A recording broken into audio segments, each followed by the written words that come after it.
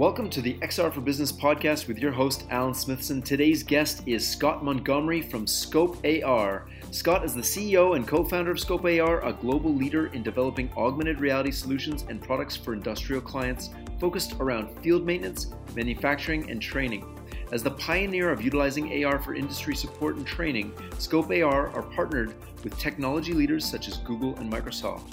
Since founding the company in 2011, Scott is one of the first executives to get augmented reality tools in use by multi-billion-dollar corporations. Having launched many AR firsts, Scott has become one of the industry's thought leaders and visionaries. He's shared his knowledge and spoken about some of the most innovative uses of AR at several leading conferences, including South by Southwest, Augmented World Expo, Unity Vision Summit, and XRDC. Some of the clients include Unilever, Prince Castle, and Lockheed Martin. To learn more about Scope AR, visit scopear.com, SCOPEAR.com. Scott, welcome to the show. Thanks a lot, Alan. Yeah, man, I'm really super excited. We've been kind of chatting offline, and it's amazing the work you guys are doing, and you're starting to really see this uptake of augmented reality being used in enterprise. So can you maybe give people a 10,000-foot view of Scope AR, what you're doing and who your clients are and what they're using it for?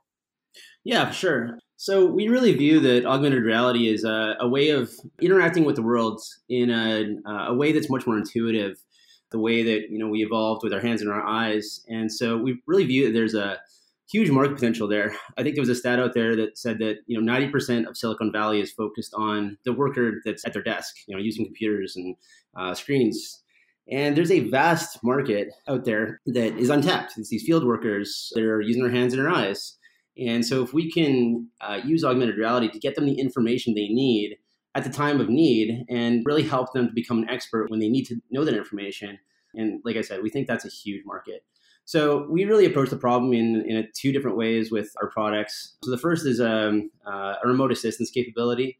So we were the first to market with a product called Remote AR. We launched it in 2015. So that was far before any of the other 30 competitors that are out there today.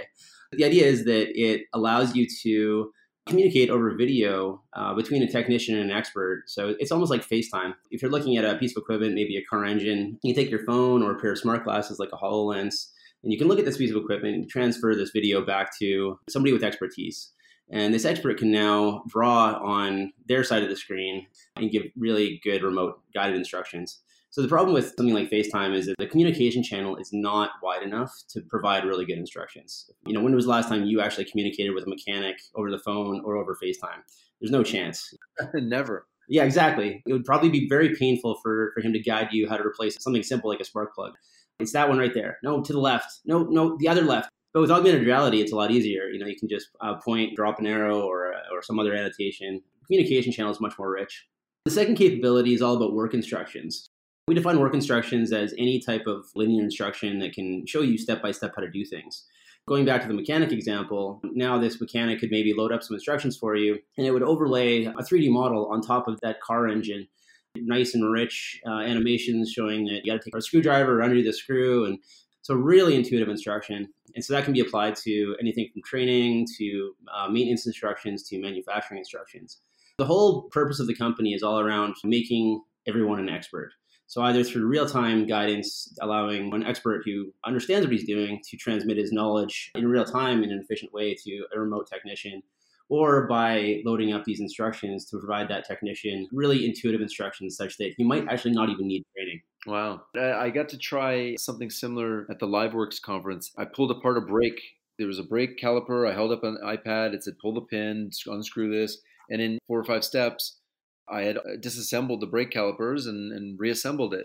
I've never done that before in my life, and I was able to do it. And something else that I think is amazing is I had this RealWear device on where I could see a screen in front of me. It was a tiny little screen, and I was able to repair an air filter on a giant John Deere tractor. I don't know where the air filter is. I have no idea, but it walked me through step by step how to do it. And I think as we move into exponential growth, these types of technologies are not only going to be nice to have, but they're going to be a must-have in all enterprises. I totally agree. As businesses need to always improve the bottom line, this is the way to do it by making your workers more efficient, getting them the knowledge that they need. That's a great way to make them a much better worker, do their jobs better and safer and faster. There's also some pretty massive macroeconomic benefits to this as well. We keep hearing about the aging workforce and how, businesses literally can't find good workers. And a lot of those original workers that have been in their careers for 35 years are leaving the jobs. Knowledge transfer between those older workers before they leave and younger workers to get them trained up as fast as possible is really important. AR really has a huge benefit there as well. Let's talk numbers, because it's one thing to say AR provides better value, but let's put it this way. If any enterprise in manufacturing, for example, were to see a 5 to 7% increase in efficiency, that would be reason to celebrate. And you guys are seeing numbers that are 10x that. So maybe let's talk about Unilever, one of the case studies that you have listed on your website. We worked with a factory in Gloucester, UK, and we introduced our remote assistance application into the factory. We saw some pretty great results in reduction of downtime.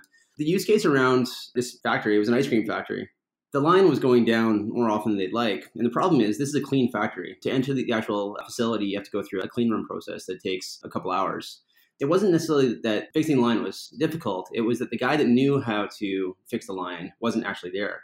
So whenever something went down, they had to call this guy. He had to drop what he was doing. He had to walk across the campus to enter the clean room and then go and fix the problem. This was multi-hours before they could even start fixing the problem. What we did is we introduced our remote assistance application. So now when they call the guy for help, the guy can start guiding these frontline technicians on how to solve the problem. And quite often the problem is fairly simple. It's go replace this thing, or it's just a fault in this switch. We were able to reduce their downtime by about 50%. You reduced their downtime by 50%. Now, for every minute of downtime, there's a specific cost for that. 80,000 euros a month in productivity. Yeah, and that was on that one factory line in that one facility. So scaling that across, pretty ridiculous return on investment. So 50%, so you're cutting their downtime in half, which saves them 80 grand a month, and your solution costs a fraction of that. That's correct.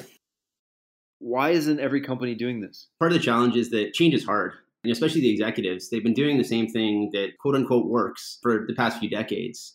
It's pretty tough for them to buy into, there's this new technology that's putting up these types of numbers. Like, are they repeatable? Another customer, similar to Unilever, I was overhearing one of my partners with a call with one of the C-level execs at this company. We'd already gone through a pilot with similar numbers to Unilever. And this exec was like, that's great, but have you actually replicated this? And kind of the response from it was the innovation team we were talking to. Listen, we're seeing 50% reduction in downtime. Even if these are ridiculously far off by an order of magnitude, this is still a very good investment, and we should probably implement this across the board. It's just that change. It's almost too good to be true, which is a real big problem. With one of our other customers, Lockheed Martin, I'll talk about those numbers in a second, but initially when the results came back, they were far too good to be true. So much so that they told them to go back and do it again a second time to prove it. You're the second person to say this. I spoke to Mohammed Rajani from Macy's, and they conducted an experiment with one location using VR for sales and marketing. And they saw 65% increase in sales conversions. 65%. Wow. And they're like, something's wrong. So they did it with 6 locations, still 65%. So rather than roll it out slowly, they rolled it out across their entire enterprise. So now they have over 100 locations. And now their average across the 100 locations is still 45% increase. Wow. So the numbers are real.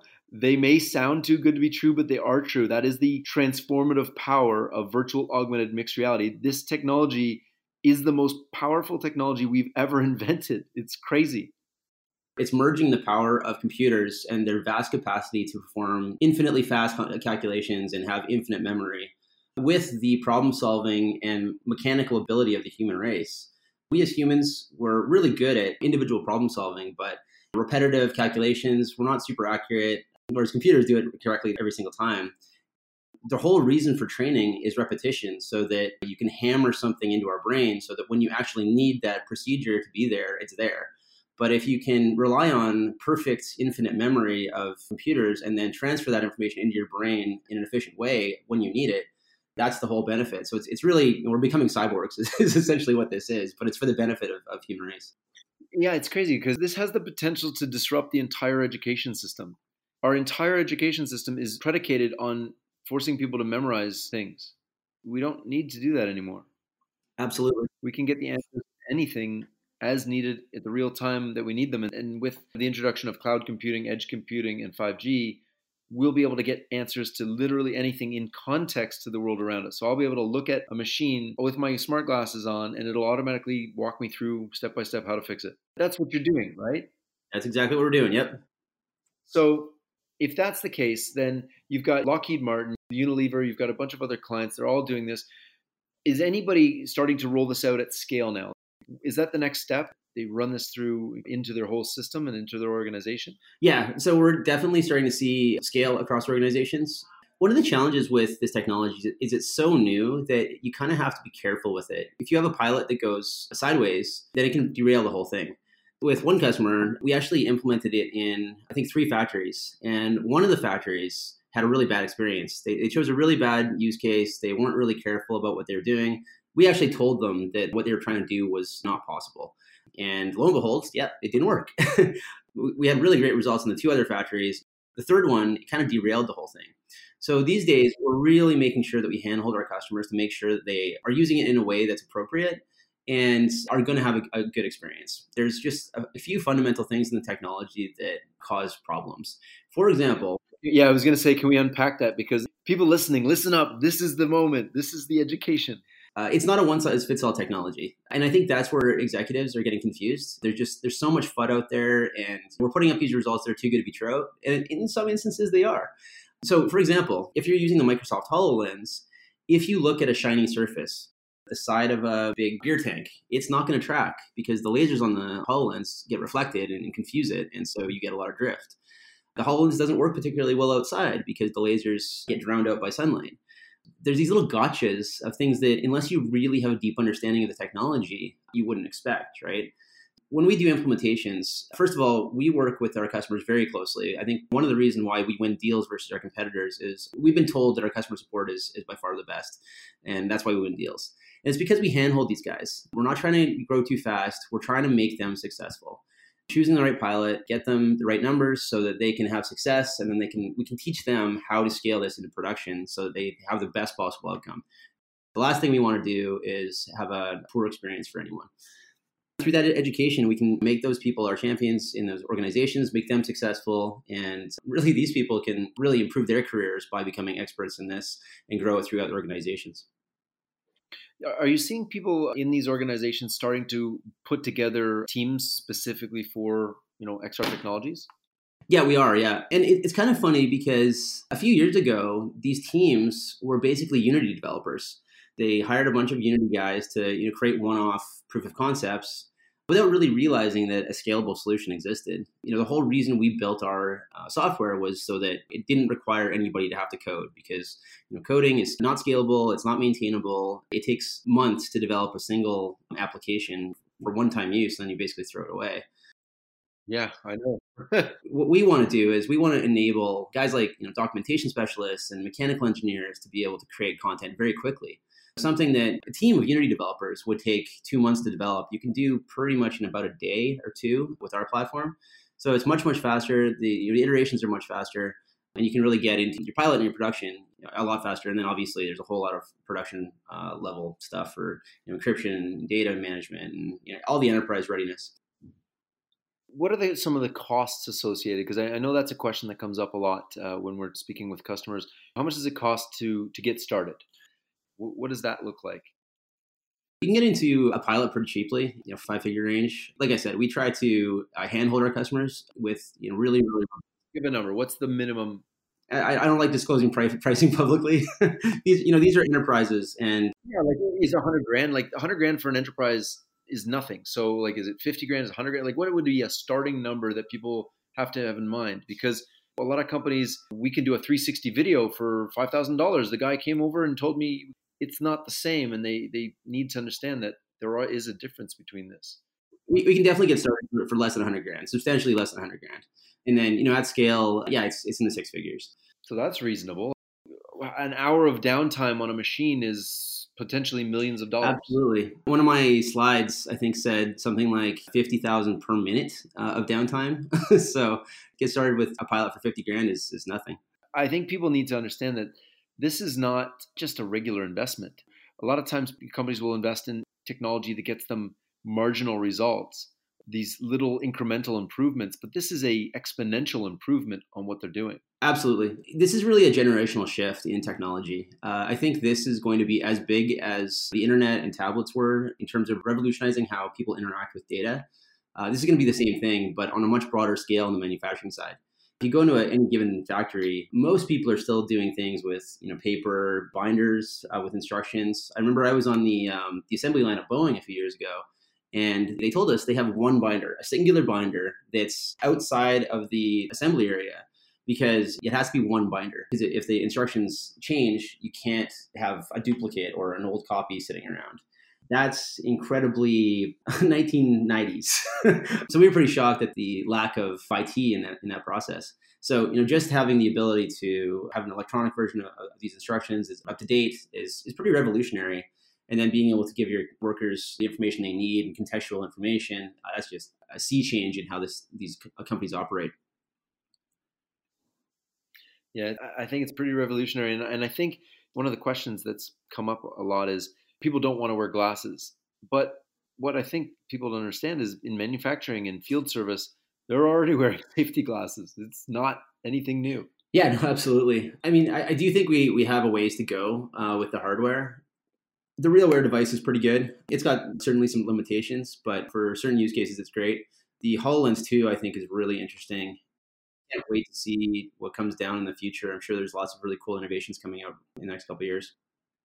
Yeah, I think that's what people really need to understand is that this technology, if you go back 5 years, didn't even exist. We had none of them, like zero. There was a couple of Google Glass type things, but in the last 5 years, we have come absolute leaps and bounds. I remember going to SVVR and Augmented World Expo 3 years ago and trying some of these things. There was a See What I See pick and pack for warehousing, and it was so crap that in my mind I was like, this is just terrible. Like it's going to be 10 years before this is something. I went back this year, and that same demo was absolutely precise and perfect, and it just worked perfectly and flawlessly. I think the time is now for brands and companies to really start investing in this technology. I completely agree. And if your company is not investing in this technology now, your competitors are. And so when they start rolling it out later this year, next year, they're going to start seeing these ridiculous return on investment gains. And if you're not even building a team that's familiar with this technology and starting thinking about the change management aspect of it, then you're going to be left behind.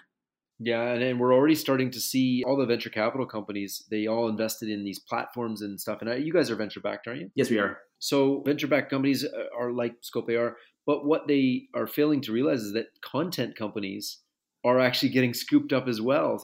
PTC just bought a content studio, and I believe it was Accenture, or I think it was Accenture. It was one of the two. Anyway, they bought a content studio recently, and New York Times bought a content studio. So there's kind of this, you need the platforms, but you also need the content, which is why we started the XR Ignite program to get these companies ready for that. Absolutely. How are you finding the content creation for what you guys are doing? Are you building custom content, or is it just the platform serves as its own standalone content creation system? We can build custom content. We have a team called our creative services team that will generally do quick proof of concepts and consult on pilot projects for companies. As I said, part of our value proposition is really that customer support. So we really want an organization to be successful. So when they're consulting on their business cases and use cases, the creative services team can go in there and help. And creating content is part of that. But generally, we like to only create a very simple project for an organization, and then we like to hand it over with our product and allow their team to start creating. So that's been very successful. We need to handhold those creators, but that's the only way we're going to get scale is by teaching people how to use this revolutionary tool.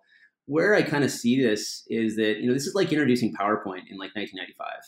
Unless you've seen what a really good PowerPoint deck looks like, you don't even know how to use it. You're creating the standards. Yeah, I think it's more showing what's possible and kind of best practices. We like to call our tool PowerPoint for augmented reality because it's drag and drop. You don't need to code. You don't need to hire an army of Unity developers to create your proof of concepts. Mostly it's people that don't know how to code that use it, and it's all drag and drop. Those people typically train other people in the organization. That's how we grow. Yeah, that makes sense. So let me ask you a question. You've got these kind of numbers on the website, reductions in downtime and that sort of thing. What are some of the other KPIs that you guys are using to measure success? There's actually quite a few KPIs that we track depending on the use case. So this is part of discovery with our sales team and our customer support team, looking at those use cases to make sure the customer has success. So in a manufacturing example, we'll look at overall efficiency, so how long it takes them to manufacture something. So for example, the by now famous Lockheed Martin numbers are pretty astounding. They track things in terms of what they describe as the OODA loop. It stands for observe, orient, decide, and act. For any given procedure, about 50% of the time is that first OOD part, observe, orient, decide. And what that means, I'll give you a concrete example. They're building the space shuttle with the technology, and they've done a whole lot of case studies around a whole bunch of different procedures. And torque fastening. So on the space shuttle, there's something like 3,000 fasteners on the space shuttle. And so in the old world, they would go into a binder, they would flip to the page that had a table of each of these fasteners, and they'd go find fastener 1. They'd memorize the torque setting from this table. They would go find fastener 1 in the real world, and they would set their torque setting and set it. And then they would crawl out of the space shuttle, go back to the binder, find torque setting 2, set their torque wrench, go back into the space shuttle. So this overhead of reading the manual and then going back in and crawling in was accounting for about 50%. And again, this was not an isolated case study. This is replicated across dozens of case studies now. And so what they were able to do simply by putting the information in the HoloLens. So now that in the new world, the technician goes into the space shuttle. It shows the location in 3D space of the fastener number 1, and right above it is the torque setting. So now the guy sets his torque wrench, does it. Then it flips to number 2. In 3D space, it shows him where this is. So they're seeing a reduction in that overhead, that they call it time to information, about 99%. So that's resulting in about 42 to 46% productivity improvements. That's one of the really key metrics we've got is reducing that time to information, making it so intuitive that somebody doesn't need to be trained and doesn't need to go back and consult a manual. It's just right in your heads-up display and being shown to you in a 3D context. So you don't even have to do that mental mapping of finding something in the real world, right? In other cases, if we're talking about a field service example, it can be reduction in downtime or first-time fix rates or first-time diagnosis rates. Mean time to resolution is another metric. So it really depends on the use case. We've got a pretty robust return on investment calculator that we work with our customers on for any given pilot they do.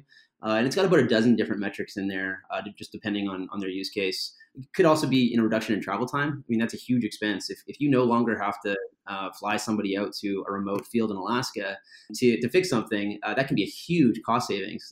It's interesting you say that because we had Jonathan Moss, the head of learning for Sprint, on.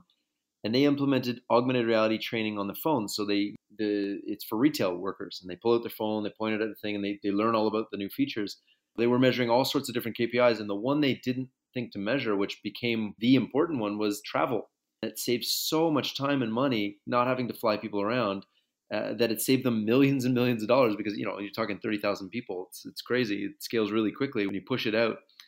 And they actually had one more unintended consequence that the people that were learning from on their tablets, they actually started using their learning modules to teach their customers because they were just so good. Let's use it. There's definitely all sorts of benefits to this technology as well. And one thing you touched on right at the very beginning, the aging workforce is starting to retire, and being able to capture experts' knowledge is vital. Yeah, absolutely. As a matter of fact, we just rolled out a feature right before the Augmented World Expo called session recording. So the idea is that while you're on a call between this technician and expert, we're recording the call, but we're doing it in a novel way. We're recording it in 3 channels instead of 2. So we're recording the audio, the video, and then the 3D annotations and the point cloud or the mesh of what you're looking at, so that we can then replay those annotations back on the original piece of equipment. So in this way, while you're on a call between this technician and expert, you're literally in the process of transferring knowledge from a person with knowledge to a person without knowledge. And if you can record that and then use it for future workers and potentially bring it into a training type scenario, that's incredibly powerful. I think as time goes on, we're going to start seeing a pretty monumental shift. I mean, there's so many macroeconomic factors. I could talk for hours about this, but one of the big ones is that previously, let's call it 10 years ago, customers used to buy an engine and they owned the engine, and any maintenance on it, they own or they had to do. And so they would probably call up the engine manufacturer and get support, and they would pay, a pretty penny for that support, $250 an hour or something like that. And so for the manufacturer of that engine, if it broke down, it wasn't their problem. And in fact, it was actually a profit center for them to send out their technicians to go fix their faulty engine. But these days, the whole business model has shifted. They're buying horsepower. They're not buying furnaces, they're buying BTUs. So it's almost like an SLA type model. And so now, when something goes wrong, it's up to the manufacturer to go out and service that. Now it's a cost center. What this means for the workforce is that previously, because it was a profit center, if you had an older worker and a younger worker, it would make total sense for them to go out into the field and work with each other for 6 months. This young apprentice could learn tons of stuff on the job. But now it's not really economical. You want to shorten those training times because it's a cost center. That means that these younger people in the workforce are actually getting less trained. We can't bring in this technology soon enough just because of so many different factors. It's pretty impressive. Of all of the interviews we've done your episode 41 of the XR for Business podcast, and it's such a varied group of people, and training and real-time collaboration comes up in almost every call. So it's interesting that you guys have been doing this, and you've been doing this since 2011, right? Loosely, really we started taking it full time in about 2015. How did you end up saying, I'm going to make smart glasses for the future of manufacturing? It was a bit of a windy, twisty tale. I had developed some computer vision technology in like 2010 for a previous endeavor that didn't pan out. I thought this might be cool to apply to augmented reality. So my first ambition was in marketing and advertising. And of course, even today, we're not seeing a whole lot of penetration in marketing and advertising in AR. I was trying to recognize billboards and magazine covers and stuff. At the time, I was in Edmonton and I was going to Toronto trying to work with advertising executives. And they're like, yeah, I don't see the use for this. We landed a couple small contracts, but really the big break was a big industrial company came to us and they said, hey, can we use this for training? We thought, oh, that's a cool idea. So we did a quick proof of concept for them. And this was on an iPad 2 back in 2011. They thought it was amazing. But we really wanted a pair of AR glasses. They said, here's a big pile of money. Go buy every pair of AR glasses on the market. And if nothing's suitable, then build some. So we ended up randomly meeting with Epson. At the time, they had the Epson BT100s, which didn't have a camera on them. So I went to the product manager and I said, hey, can we hot glue a camera on there? And they said, yeah, I don't see why not. And so what we ended up doing was we built these glasses where we hot glued this webcam on it. The webcam ran to a laptop where we did the computer vision calculations. And then we used the external monitor plug and hacked together this cable and hacked into the operating system of the glasses to accept this video. And this was kind of one of the proof of concepts of the first AR glasses. And so we showed this at a trade show in 2012 in Las Vegas. It's this giant mining trade show that only happens every 4 years. And it was a bit of a novelty for this organization. And we had center stage. It was an amazing location, but we were only supposed to show the demo like 3 times a day over 3 days. And we ended up showing it over 100 times. And every time we showed it, it was a crowd of about 100 people around being like, oh my God, this is the coolest thing I've ever seen. This is going to revolutionize training. And this one guy's story kind of sticks out. He says, I've been maintaining this exact piece of equipment for my entire career. It was a $250,000 rock drill. Maintaining this for my entire career, 35 years. I've probably shortened the lifespan of this equipment by like half by doing it the wrong way. I've trained hundreds of other guys to do it the wrong way. And so I probably cost the company tens of millions of dollars. So now I'm on my own. I really need this technology. How do I get it? And we kept hearing this type of story from a ton of customers. So the light bulb kind of went off. We're like, oh, wow, I think we've probably found something here. From there on, we really didn't know. I mean, just like yourself, I didn't really know what to build. But we started getting contracts from guys like Boeing and Toyota and NASA to build out proof of concepts. And through these initial proof of concepts, we realized that, oh, wow, yeah, this is going to be the future. A scalable platform is the way to take advantage of this technology. We could potentially be the PowerPoint of augmented reality. In 2015, we all decided to go full time. The tea leaves were changing. Google Glass had launched. ODG had a pretty good pair of glasses at the time. We thought this to time the market, we'd be ready to go by the time it got going, and here we are. It's funny. I thought I was OG. I got in 2015. I was like, yeah, I'm the OG, but you are like, you've been in it. Before we get going, if you could say to any customer, here's the first step you need to do, what would that first thing to do so that they can start leveraging this power of this technology? I think the first step is choose somebody who has been in the industry for a while and really understands what they're doing and can identify that use case to make you successful. If you're out of innovation teams, which is where we typically like to work these days, is a VP or somebody that really wants to implement this at scale. Get in touch with someone and get started. Try a really quick POC as fast as possible. Just get some initial metrics, see if it works, and then start thinking about rolling this out. The sooner you get started, the better. It's going to take time to get people comfortable with technology, with how to create it, with where it's best applied. a company like ours can really help get you started and kind of rolling. Well, Scott Montgomery from Scope AR, this has been a wonderful interview. Thank you so much. And thank you everyone for listening. This has been the XR for Business podcast with your host, Alan Smithson. This podcast was another amazing example of how XR technologies are revolutionizing businesses across literally every industry, including manufacturing. So to learn more about Scope AR, visit scopear.com. Scott, again, thank you so much for joining me on this call. Thanks a lot, Alan. It was a pleasure.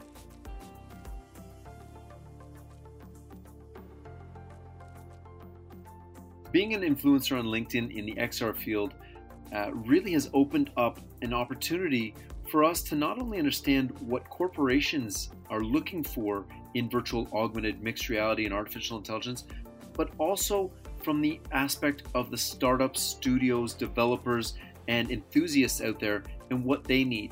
So what we decided to do after getting hundreds and hundreds of messages is to open up XR Ignite to the entire XR community of startups, studios, individuals, passionate people, and really to build a new community that brings together everybody who's passionate about this technology for a low cost and allow them to contribute, to learn, and to get better across the whole industry. That is really the reason why we started XR Ignite, to hyper accelerate the XR for business industry, business and education. And one of the things that we just keep noticing is that there's so many resources out there. There's the VRAR Association, which we're partners with.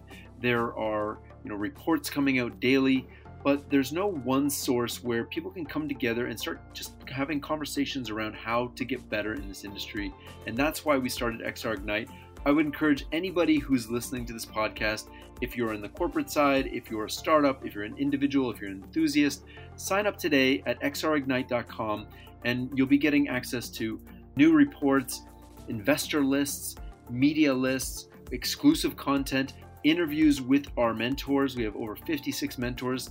And if you're a startup and you pay an annual fee, you'll actually have the opportunity to book a one-on-one, 1-hour call with one of the mentors.